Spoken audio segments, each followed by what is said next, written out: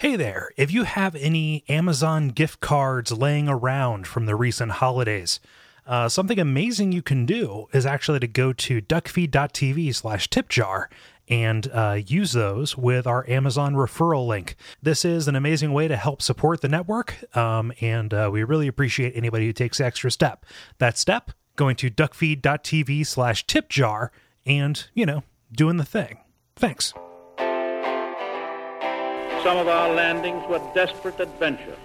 We are now prepared to meet the inevitable counterattacks with power and with confidence.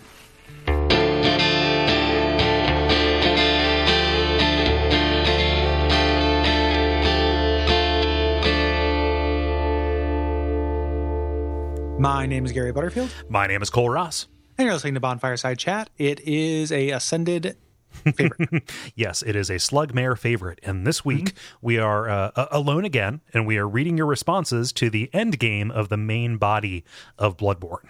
Yeah. So everybody came out in force. Thank you very much. And we're still looking forward to and looking for responses about the DLC. But Which you can do at duckfeed.tv/contact. Indeed, and we recommend you do. So I'm going to get started here with some follow-up before we actually get on to the responses from Ryan, who says via contact. In your recent Chalice Dungeons Part 2 podcast, you missed one interesting stop, and I thought you might want to mention it in case you inspired anyone to follow in your footsteps. Not that you were very inspirational in this instance. Right before the fight with Yharnam in the Great Thumeru Ihil Chalice, there's a final offshoot doorway that sounds like you understandably skipped, but just beyond the door is a bath messenger who sells the sinister Thumeru Ihil root chalice, as if you'd want to do more chalices, and the uncanny and lost versions of all the old hunter's weapons. I'd never seen any of the uncanny or lost as I went through the other chalices, and certainly wouldn't want to come back here, so that would be fun to stock up. It costs quite a few blood echoes to get them all, but now I've sated my inner collector and I'll probably never use them because they're just not that different. It might be worth noting that I already had all the normal versions. I don't know if they'd be available if you didn't. I just thought it'd be worth mentioning on the show. Considering the amount of time you put to get down there, a quick diversion, and you can get some neat weapons that you wouldn't get anywhere else. Yeah. You can get them elsewhere. That Bath Messenger that sells all those things shows up randomly and frequently. So I've run into him I think he was in my route thing that I did. Jeremy Greer has a seed. You can do that. So thank you for pointing this out, Ryan. I'm not trying to invalidate that. If you want those weapons though, instead of going through all of the chalices, just go online and find a code, like a glyph, and you can just find one where it's like, oh, the Bath Messenger is right in the first room and they're right there. Yeah. So you can get those uncanny and lost versions easier than doing all the chalices. Yeah, but it's cool that they put one in the main path, regardless, right near the end. Yeah, and I like that they you don't have to have the DLC. So this is how you get. If you don't have the DLC, this is how you're going to get those weapons. Yeah.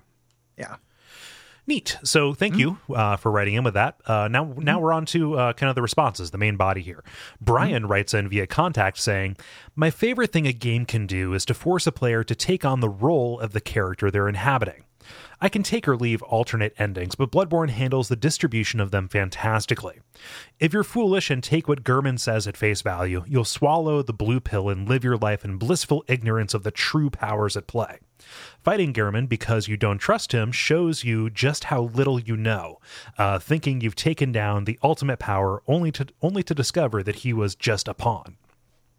So, how does one truly uncover the secrets of the Pale Blood Moon? The player must gain insight. You know the following before reaching the end game. The Old Ones search for surrogates for their lost children. Blood has power, and children of the Old Ones leave behind a third of an umbilical cord. You can learn from a note in the lecture hall that 3/3 cord has some kind of significance. Forcing the player to take these ideas and put them together into a cohesive thought provides such a satisfying revelation. It's the kind of mechanic that something like Indigo Prophecy wants to achieve, where the player's actions are in step with the character. Yeah, like it is a puzzle, and it's not nearly as esoteric as something like, again, Sigmayr's Quest, to keep bringing that up, but like where it feels kind of unfair in how to solve it, This doesn't feel like that. I mean, we had different reads on the blue pill ending, from the episode. Like, I'm not so against the blue pill. Like, I'm kind of into, like, the older I get, the more I think, like, well, whatever, if you're happy, that's great. Like people, it. If I used to think like I had a teenager attitude where I was like, happy people are dumb, and now I think like I'm not smart, because if I was smart, I'd be happier. Like it's not like that. That's because what else do I got? Nothing. Like enjoying my time here is the only thing I can pursue, and the only thing that's like, I mean, not like entirely at the expense of other things, but like it is, that's the goal.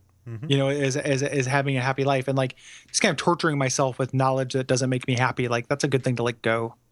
I think, and that's so I'm not so against the blue pill ending.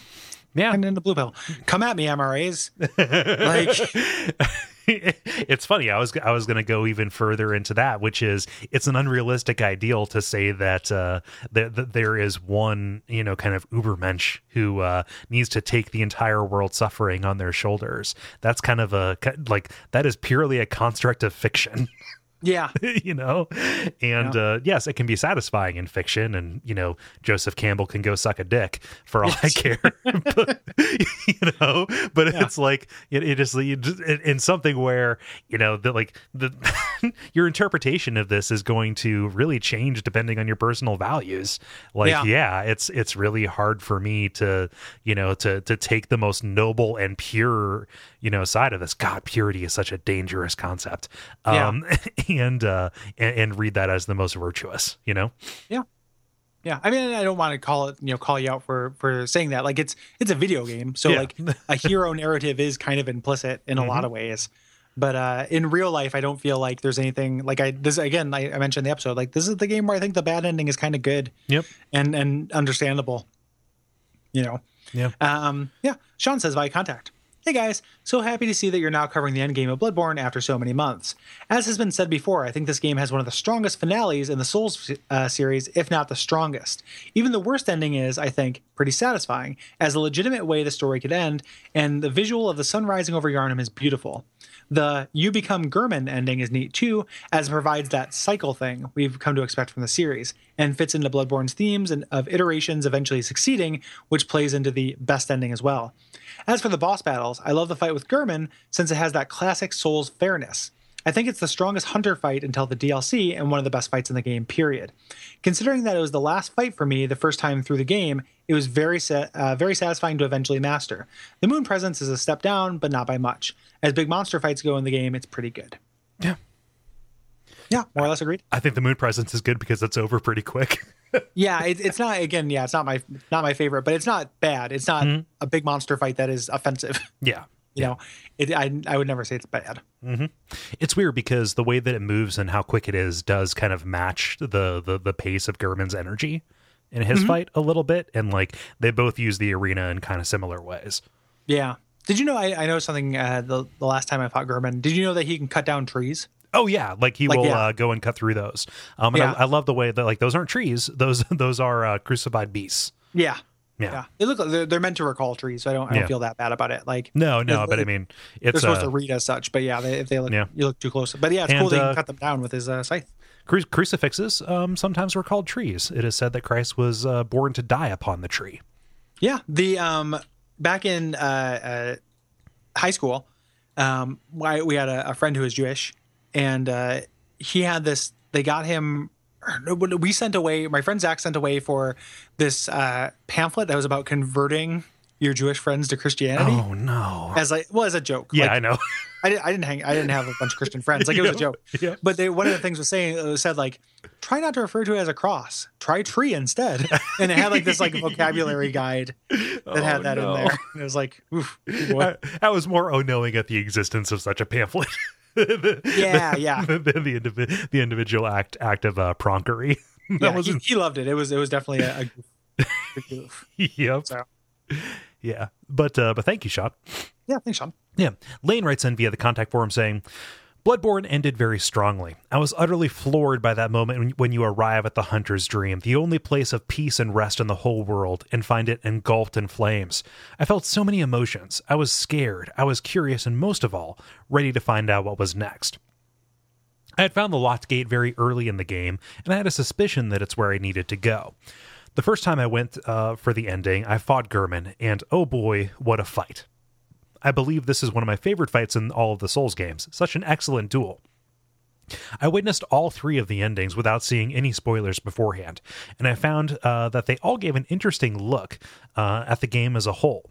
I don't particularly love the fight with the moon presence, but that ending was awesome. Who would have thought that the whole game would boil down to the hunter becoming a nasty little worm destined to be a great one? I hope my hunter evolves into a Cthulhu. Yeah, he might. Yeah. Cthulhu, go! Yeah. The worm's got to do something. Worm's got to squirm. Worm's got hoop dreams. Yeah. The worm does have hoop dreams. All my friends are people who died. That's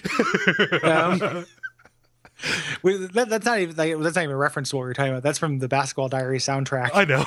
So like I was just like thinking about it's kind of fits with what happens there. Yep. Poor hunters. Steven says by contact.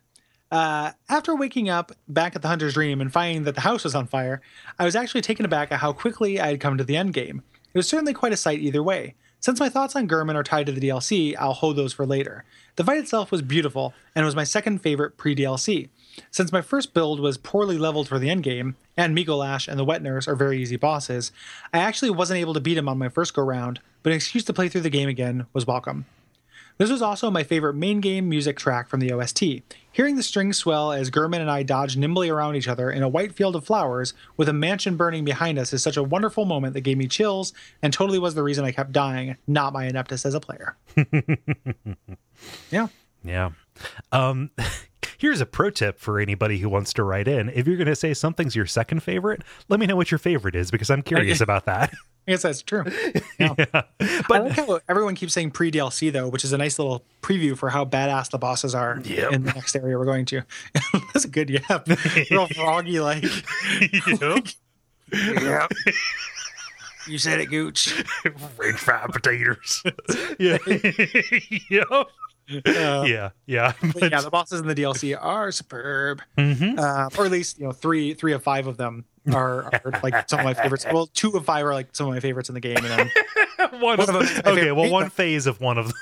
Yes, and one of them has my favorite name though. Okay, I think there's a name in the DLC that unseated Murgo's Wet Nurse for me. So. Yeah. You've taken some heat recently for your stances on the Bloodborne OST. Yeah, people like it a lot more than I do. Yeah. I think it's boring. I can't remember it. I listened to a song and then I couldn't hum it for you if you asked me to. Like, yeah, it doesn't stick out for me. Like, it doesn't. Yeah, I think Demon Souls is an unfair yardstick. Well, Demon Souls is excellent, but when I was arguing about it on Facebook not arguing about it, it was civil, but talking about it, and then somebody brought up the Ancient City, and I realized like part of it is just, and we talk about this in all of our shows, like I'm bored by the Hans Zimmer singularity. Like, I don't like everything sounding like a movie soundtrack. And the thing about the Ancient City and Demon Souls soundtrack is they sound faker. And I think that's what it is. Like, that instrument palette appeals to me. It's not orchestra. It's not like new classical music. It's not a theme score. It's weird, old synthetic music. And like when you have that kind of, when you can't rely on texture as much, you have to rely on melody. And that's why 8-bit music is so appealing to me as opposed to 32-bit music. You have to apply do melody if you can't do texture. And like the Bloodborne music relies a lot on texture and not very much on melody, and that's just always going to appeal to me more. Like if we include the Ancient City, I think that's my favorite soundtrack of the 5. Like, I love that soundtrack. No, it's so good. I listen to that every other day at work when I'm trying to concentrate. Like, just like I've got one playlist that's that mixed in with the Breath of Fire 3 soundtrack, and then like some like Mort Garson like 70s synth exploration of like occult theme stuff.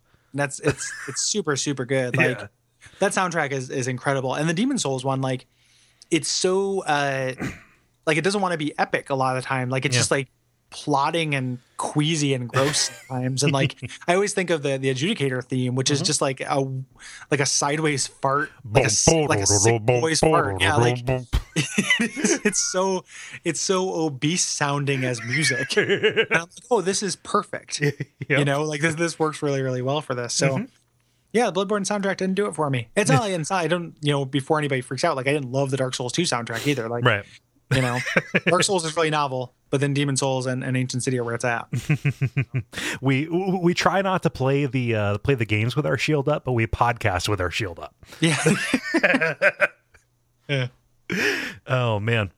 Let's see here. Graham writes in via contact saying, by the time I got to the end of Bloodborne, I had no flipping idea what was going on with the story. I tried to put together a plot explanation in the earlier parts of the game, but as the game progressed and more surreal, weird jackassery piled up in the narrative, I got lost in the story and kind of just gave up trying to understand it. Despite being totally confused, I knew that the confrontation with Gehrman would be the ultimate fight, and what a final boss he was. With Gascoigne being my first boss, Gehrman unintentionally became a perfect bookend for the game. Both bosses are aggressive human fighters with very similar skill sets to the player. Gehrman's fight only exemplified what I loved about Bloodborne's combat. He might be my favorite final boss in the Souls series. After the fight, I'm in a wheelchair being pushed around by the level up doll. The credits roll, and I just scratch my head. Thank you, Bloodborne, for being the lycanthropic Victorian cosmic horror story directed by David Lynch that I never knew I wanted. Yeah. I can see it. This is one of my favorite M bosses, but I still think I like Gwyn more. For reasons that we talked about in that episode. But like Gwyn is not a better fight as far as, difficulty, but I feel like the elements work so well in that fight. Yeah. Like that it's not difficult, it's intentional and great. Like I love that Dark Souls ends on an anticlimax. Yeah. Like there's no sense of bombast to it, Holistically, it's such a nice bow. Right. Yeah, like I really love that. But the is actually like what I would want to sit down and play with my hands. Like the kinesthetically, like the Gehrman fight is tops. Yeah. And King Allant False King Allant's really good too, and is very similar to this. But that kind of fight is very, very, very strong. This is probably I probably like this a little bit more than that. Yeah. I'm about to say coming hot off the heels of, and by that I mean a year later. But coming hot off the heels of Nashandra, boy oh boy, are all of those fights you just mentioned much better than the Nashandra fight? Nashandra's not very good, but I actually like Aldia. Yeah. Like I think Aldia's a good final fight for that game, but Nashandra's not great. No. As a fight. So yeah. Robert says via contact. Video games across the board often have difficulty presenting its audience with an unhappy ending. The player has fought hard to reach their goals, and they're expecting to be heralded for their actions. Otherwise, they may sign a misguided Change.org petition demanding an alternate closure. I think it's a Mass Effect reference, and I don't even like Mass Effect. It is. Yeah. Okay. Japanese RPGs often include multiple endings, both good and bad, but the bad endings are almost never considered canon and often require jumping through numerous hoops to reach. Humans do not win in Lovecraft stories, and how could they? Faced with eldritch abominations, they are either destroyed outright or their minds are shattered at best. Lovecraft's protagonist may find the truth, but that truth is irrevocable and unrestrainable. A video game ending that adheres to these conventions is still a rare and gutsy move. Even a few Lovecraft-inspired games, such as Eternal Darkness and Shadow Hearts, have positive outcomes if the right choices are made.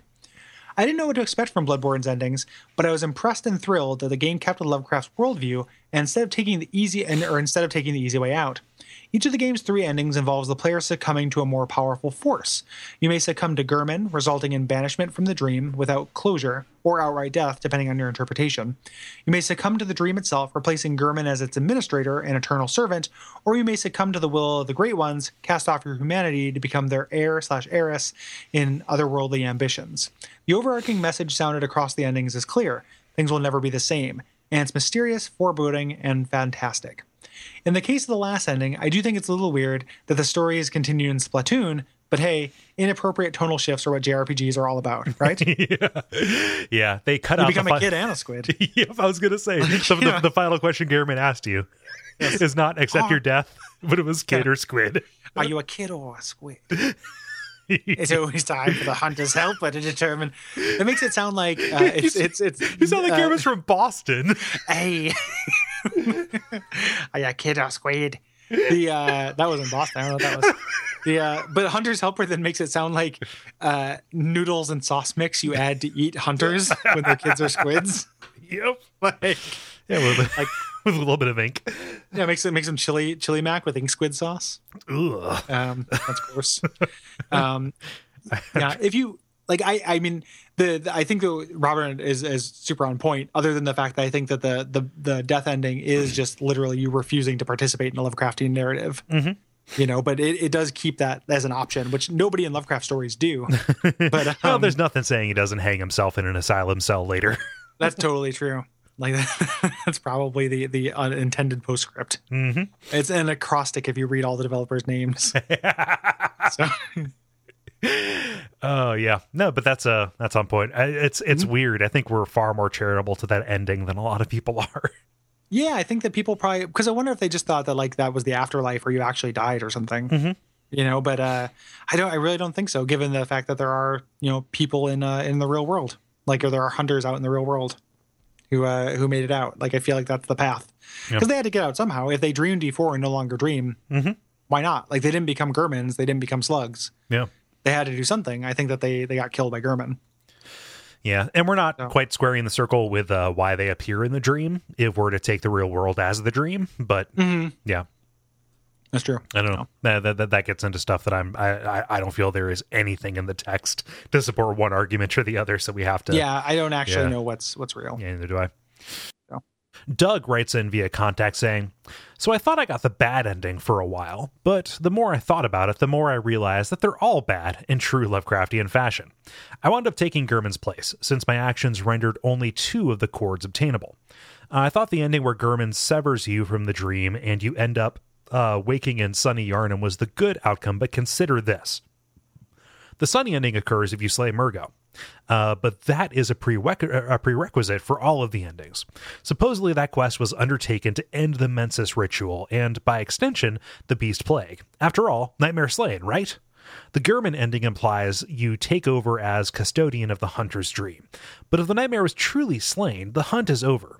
So what are you presiding over? The Flaming Workshop was to imply the purpose of the dream is fulfilled, and being no longer necessary, it is being consumed.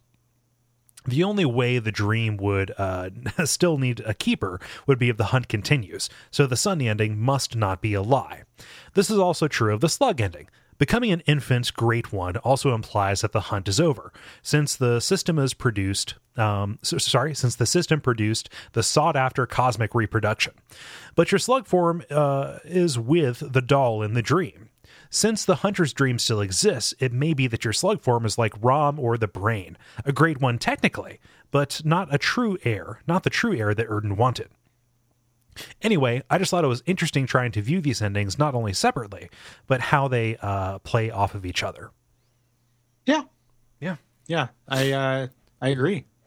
I'd be curious. I kind of want to go back and watch some of the footage from the specifically the you're a slugmare ending, and really any of them, to see if you're in the hunter's dream or if you're at the workshop in the real world, quote unquote. Oh, would you be able to tell? I have no idea.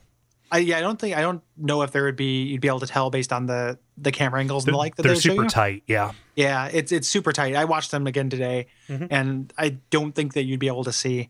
But the idea of them kind of setting up shop in the actual, like, that is interesting, because then what if it's, because there's already a doll there. Mm-hmm. Well, Not that they don't. Maybe this slug was deposited in the quote unquote real world, and that doll becomes alive. Yeah, in the slug deposit box. Yeah, and you just drop them off at a church or fire station or a workshop, and you're all good. 30 days, you're set. Yeah, it's Mensis, right? Once a month. Yeah. But maybe the doll comes alive. Again, body hopping, as it were. Mm-hmm. Yeah, body hopping, bottle popping. With top models, grooving. Drinking 40s, with the shorties. Because that's interesting. I just never considered the idea that you might be in the actual real world shop.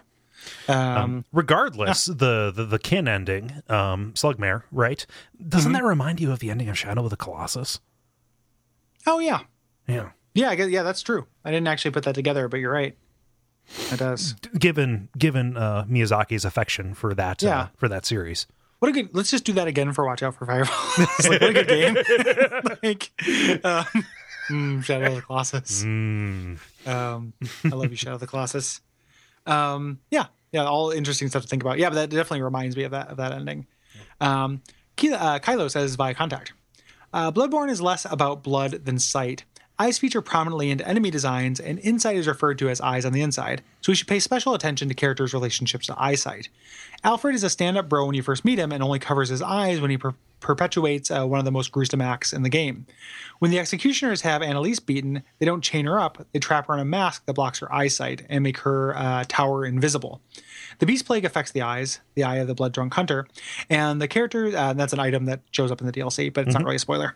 And the characters who have contracted it cover their eyes with bandages. Gascoigne, Amelia, Blood Minister, Afflicted Beggar.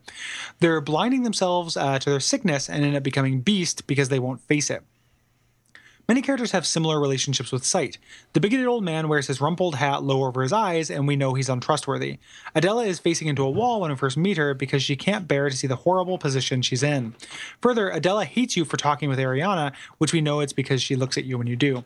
The only character with naturally restricted eyesight is the blind Erden Chapel dweller, who is genuinely a nice person the entire game. There are a lot more examples and a lot more situations, especially in the DLC, but in relation to the endgame, this can tell us a lot. If we choose to face the Yharnam sunrise, we lived through the night and saw another day. We see the sunrise and do not look back. Does this mean we're forgetting the truth that we've learned? Jura and Eileen speak of the hunt, but not of the eldritch nature that lies at the heart of the conflict. If we take the Honoring Wishes ending, we are captivated by the moon presence, and we watch over the hunter's dream, unable to look away from the dream and becoming trapped within. We know this is horrible since the night blocks all sight. In the childhood's beginning ending, we may have evolved, but into something that cannot care for itself, something helpless and without eyes. It's ambiguous, but I believe there is a solid clue to the ending of Bloodborne. The only character who truly has eyes on the inside is the plain doll, and she tells us over and over to find your worth in the waking world. I can see that meaning either the Yharnam sunrise or finding personal worth outside the Dreamy Weemy game itself. So in the real world. Yeah. Supporting the, hey, you know what? Just the real ending is turning off the game. Yeah. Yeah. Which I'm always a fan of. Yeah. Spec Ops. Why'd you say that like the Sega guy? Spec Ops! Make that commercial. You thought you were a hero, didn't you? Spec Ops. How many people were alive in Dubai yesterday? Spec Ops. Yeah. But what a good response. I know, right? That's really good. I think some of it, it not necessarily meaningful that Jura and Eileen don't talk about Eldritch truths. Mm-hmm. Like they don't get that far into it. They're in Yharnam.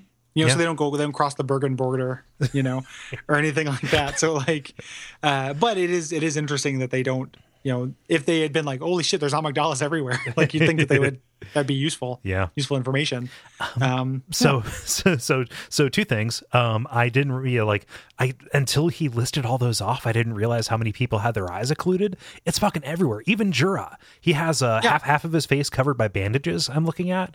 And then Eileen, she's got that mask on. Yeah, she's wearing a crow mask and we don't know what kind of situation she's got on under there. Yeah. Yeah. Huh. Yeah. No, I definitely noticed it. Like everybody's, yeah. I noticed it with the statuary on specific people for sure. Yeah. I kind of saw that, just kind of like, okay, yeah, that definitely makes some sense to me. Yeah. Yeah. And then Kylo is saying that the this specifically occluding your eyes is to not see what's happening or to turn away. Mm-hmm. Which is interesting. That's an interesting. I mean, I feel like there are in-game explanations for why people cover their eyes, right? Doesn't it say? It says on the choir blindfold, I think, and it's to see better with your fake eyes or your eyes on the inside or something like that. It's to fake it till you make it. Yeah, exactly. Yeah. But I really like that thematic explanation. Mm-hmm. So I'm going to read the first Just Fun In as well. Yes. Because it's short. I don't want to read two super long ones in a row. Mm-hmm. So in the Just Fun In section, Willem says via contact, I know this message is sort of mundane, but my name is actually Willem, and I absolutely love seeing some pathetic zombie man in a rocker that is important as shit with the same name. It warms my heart seeing anyone pronounce my name correctly as Willem and not the usual William. Yeah. Yeah. So yeah. Happy to indulge. Yep. It's the least we can do. Yeah, the least we can do is say your name right. Whenever anyone, if somebody's like, I'm like, is it Jimmy or James? And they're like, oh, whatever you want. I'm like, no, let me know, don't please. Give that to me. It's you. I don't need to have that kind of dominion over you. God. I'd too many times when I was young that I used the haha, I'm just saying the fun version of your name. And sure, only my mom calls me that. Oh yeah. It's okay, well. Yeah. Okay, William. Yeah, okay. I won't call you Billy. All right. Yeah. So more just fun in here. Jeff writes in via contact saying, I wonder at the interpretation of frenzy as a Call of Cthulhu-style madness mechanic. After all, the game already has a mechanic in place to cover that particular aspect of cosmic horror role-playing, and having more than one with different names seems a bit messy and un-Souls-like. Instead, I like to think of them as opposites, referring to insight and frenzy being opposites. Insight is what you as a character accumulate as you learn more of the eldritch truths and witness more of the hidden world, the great ones, and the great ones all around you. It makes you see the world differently and dispels illusions. It also makes you much more sensitive to frenzy, which in my theory doesn't represent your character's understanding of cosmic reality. Instead, frenzy represents how aware how aware of your character that cosmic reality is. So saying the reality is aware of your character, right? Consider the primary situations in which frenzy is a mechanic in the game. When a false god grabs you and focuses on you next to Erden Chapel. When the Winter Lanterns have direct line of sight to you and not the other way around, which makes sense of that particular irritation. While they hold onto the character in their mind, the character is subject to the effects. Maybe the bar continuing to fill after you've broken line of sight represents the lanterns continuing to think about you for a brief time. The brain of Mensis seeing you in the nightmare of Mensis is the same way. In the case of the Winter Lanterns and the brain of Mensis, their attention is so piercing and thorough that it manifests physical spears that pierce your character and the poor dead hunters all around you. There are some holes in the theory. When the eyeball pigs breathe on you, or Briatus pukes blood on you, you accumulate frenzy, which is dumb no matter what theory you personally believe. Why not one of the other two poison types in the game, huh, Miyazaki? But I really like the idea of cosmic entities so powerful and so alien that they literally pin poor hunters to the ground with manifested spears of thought and attention. It highlights the ineffable nature of the Great Ones and their servants, and makes intentionally attracting their attention seem as dangerous and reckless of a mechanic as it is in the lore. And then he goes on to say nice things about us, which is cool, but he also concludes, also seriously, fuck frenzy. Yeah, that's interesting. Yep. I don't think, like, when you say it's two things that are sloppy because they're in place of the same thing, I think I said this in the very first Bloodborne Basics episode, is that insight is not meant to be your sanity score. It's meant to be your Cthulhu Mythos score. Which is, so in the tabletop game, there's two different numerical representations that have to do with this. One is how much you know about the Elder Truth, and then one of them is how affected you are by it. And they function differently, and that's how I always viewed frenzy and insight in Bloodborne. But I like this idea too. Yeah. So, but I don't think it's necessary, because I don't think it's just because I'm saying it's not necessary doesn't mean I don't like it or it's not good. But I don't think it's necessary because of it's not really duplicating the same thing. Yeah. And they have an interplay in the tabletop game as well, but they're not the same thing. So, but yeah, it is a cool idea. Yeah, definitely. I mean, it explains the line of sight thing. Yeah, a little sure. bit. None of it makes the mechanic good, but it can soften the blow at least of I don't get as angry at it while still being very angry. Yeah. Yep. Yeah. So yeah, thanks everybody. Thanks for reaching out and coming out in force. And if you have anything to say about the DLC, please hit us up at duckfeed.tv/contact. Yeah. And most of the stuff to do, the tip jar, the Patreon, Facebook, any of those kind of things. We like seeing people tweet about us. If you have any responses to the show, that is cool. That is a great way to spread the word for about the show, which is always appreciated. Yeah. And if you'd like to join us, financially, and would like to help us out and talk to us in chat rooms all the time, head on over to patreon.com/duckfeedtv, and you can join our Slack channel for $2 a month, which is not very much money, and it helps us out a lot. Yeah. So we really appreciate it. Yep. And so we'll be back in a couple of weeks with the first of the DLC episodes. Well, in 1 week. As you're hearing of this. In 1 week as you hear this, yes. 2 weeks as we're recording. And here are some deleted scenes. Umbasa.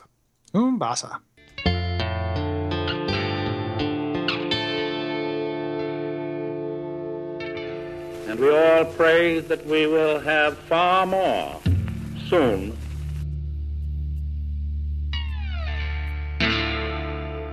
Did you watch the did you happen to watch the new Mr. Show, Watch Bob and David? Yes. Yeah, because the one of my all-time favorite like phrasings where it's like, do you eat like a baby with money? Do you eat like a giant baby with money? Fuck I think your that's body. Yep, no, it's perfect. Like It's Chris, really incredible. I hadn't watched it yet, and Chris watched it, and he said, with Bob and David, first episode, 1740. And I went right there. He was like, yep, it's the best thing. Yeah, it's really apt. Like it's you just have a couple days of eating like a baby with money,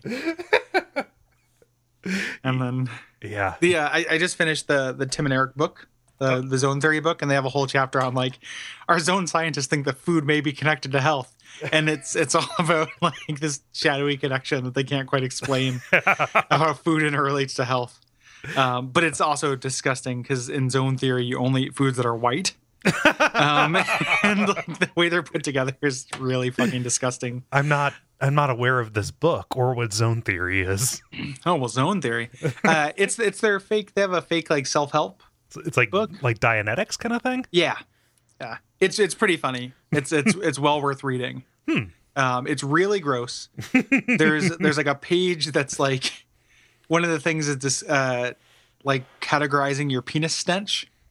And like the descriptions of these penile stenches here, let me I took a screenshot of it to send to somebody because it's really incredible. It's whatever the opposite of poetry is, like poetry not used for beauty but As violence. Penis stench. These are the 5 most common penis stenches present in 99.9% of PP, penis people.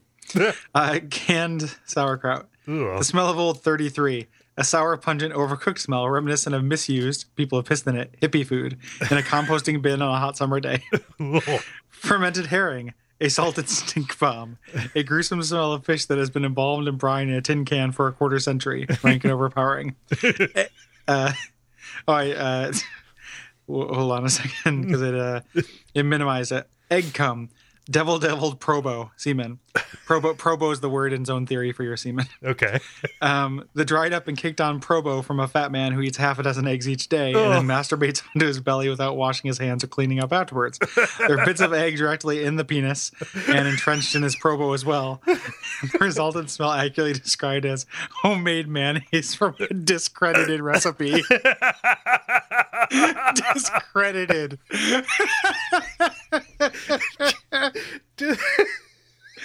Oh, that is a really perfect word there. That's so good. I like the idea of a central governing body of mayonnaise. Yeah. This recipe has been discredited. It has been banned in some countries. Like homemade mayonnaise from a discredited recipe is one of my favorite like turns of phrase that I can think of in a really long time. That's very evocative. But yeah, you should read Zone Theory if you get a chance. It's pretty funny. I will take a look at it. Mm-hmm. Speaking of crazy things, did you read that the Silent Hill wiki thing? Yeah, that's really great. I need to like there are references to it that I don't understand the full absurdity of it because I don't know the source material. Yeah, it's still like a really fun crazy hole though. Oh no, I mean just there's really nothing like what's crazy is nothing in the text supports what he's saying, so it's pretty much entirely just the Illuminati government and dark religion. So like all of the commentary, specifically the Voidberger put in there, has references to stuff, and like that's where the majority of the of like the subject matter can help you understand it. But like within it, the joke is that he's not like just there's nothing that he can pull from. Yeah, it's really bonkers. Yeah. Is very bonkers. My favorite thing in there was his argument that he is in the best position to do this because he was 4 years old when Silent Hill came out. His qualifications. It's real good. It's kind of like whenever somebody leads with their qualification as lifelong gamer. Yeah. Oh, congratulations, buddy. Like, Oh man. so a friend of mine was telling me about this thing where they interviewed somebody at his work, and the job like required like customer service, interacting with people, and the guy, his qualification after they did it, asked if he would be okay. He said he'd been dungeon mastering for 15 years. Uh-oh. And then when they were good, they got his name and stuff after they did the interview. He said, "That's my name. Nobody calls me that. Call me Grim." Like it sounded amazing. What was Like, what was this friend? It wasn't DMing. He had been LARPing. That's what it was. I've been LARPing for 10 to 15 years or something like that. I was gonna say, like, okay, DMing, like that has a little bit of, you're dealing with people and you're resolving disputes and you're like doling out information. I can still, but LARPing? Yeah, no, it was definitely LARPing. Like wow. That's why they're good at customer service. Yeah. Grim was good at customer service. Call me Grim. It just, if I told you the story about my second grade like orientation like open house. This was the summer, or it was the fall right after the summer that I spent playing a lot of Final Fantasy IV and or 2, whatever. And we're going in and talking with the teacher, and they're like giving me the whole spiel, like, this is the year it gets serious, Cole. This is when the teacher's like, we're gonna require a lot of responsibility out of you. And here's 7-8-year-old Cole looking up and saying, "Well, I've been playing Final Fantasy, which is kind of a responsibility game." Oh no. Ooh. Which, oh boy. Yep. No. In my mind, again, 7-8 years old, I was thinking, I'm keeping things alive. I'm keeping numbers up. It's cool. Yeah. That's rough though. Yep. Like, I don't know. I don't think if I was in real life and like there was a kid who said that in front of me, I wouldn't be able to laugh at him or make fun of him. I wouldn't want to, because it's a kid, but at the same time, like, I'd be like, yeah. Like, come on, buddy. I don't remember what the reaction was aside from, I don't think she had any context for it. No. She just thought you're just like, I like video games. Yeah. So yeah. But just whenever I see anything or hear anything like that, like, and that you get soft skills from doing all this kind of stuff, right? But all I can do is think back to just the revulsion that I feel now as a 28-year-old man, thinking about when I was a quarter my age, and saying that thing when I didn't know better, and I had all the best intentions. Yeah, but that's a bad thing to say. Yep. Shouldn't say that. Let's go to the principal's office for that. Well, all right. Well, I'll go back and make sure not to do that again. Yeah. When the universe collapses back on itself and then re-expands on the next cycle, I'll make sure. I thought it'd be like a Billy Madison-esque scenario where you have to redo second grade in order to not say that. Oh, I'm pretty sure Mrs. Taylor's dead as fuck. Yeah. Yeah. You should probably write a note and leave it at her tombstone, though. Like, her ghost is probably restless at this point. I'm sorry I said dumb video game things. Yeah. And I should also just leave that on my gravestone. It's true. That should probably be written on. There are probably several gravestones, which that should be written on. I'm sorry I said dumb video game things. Yep. Yep.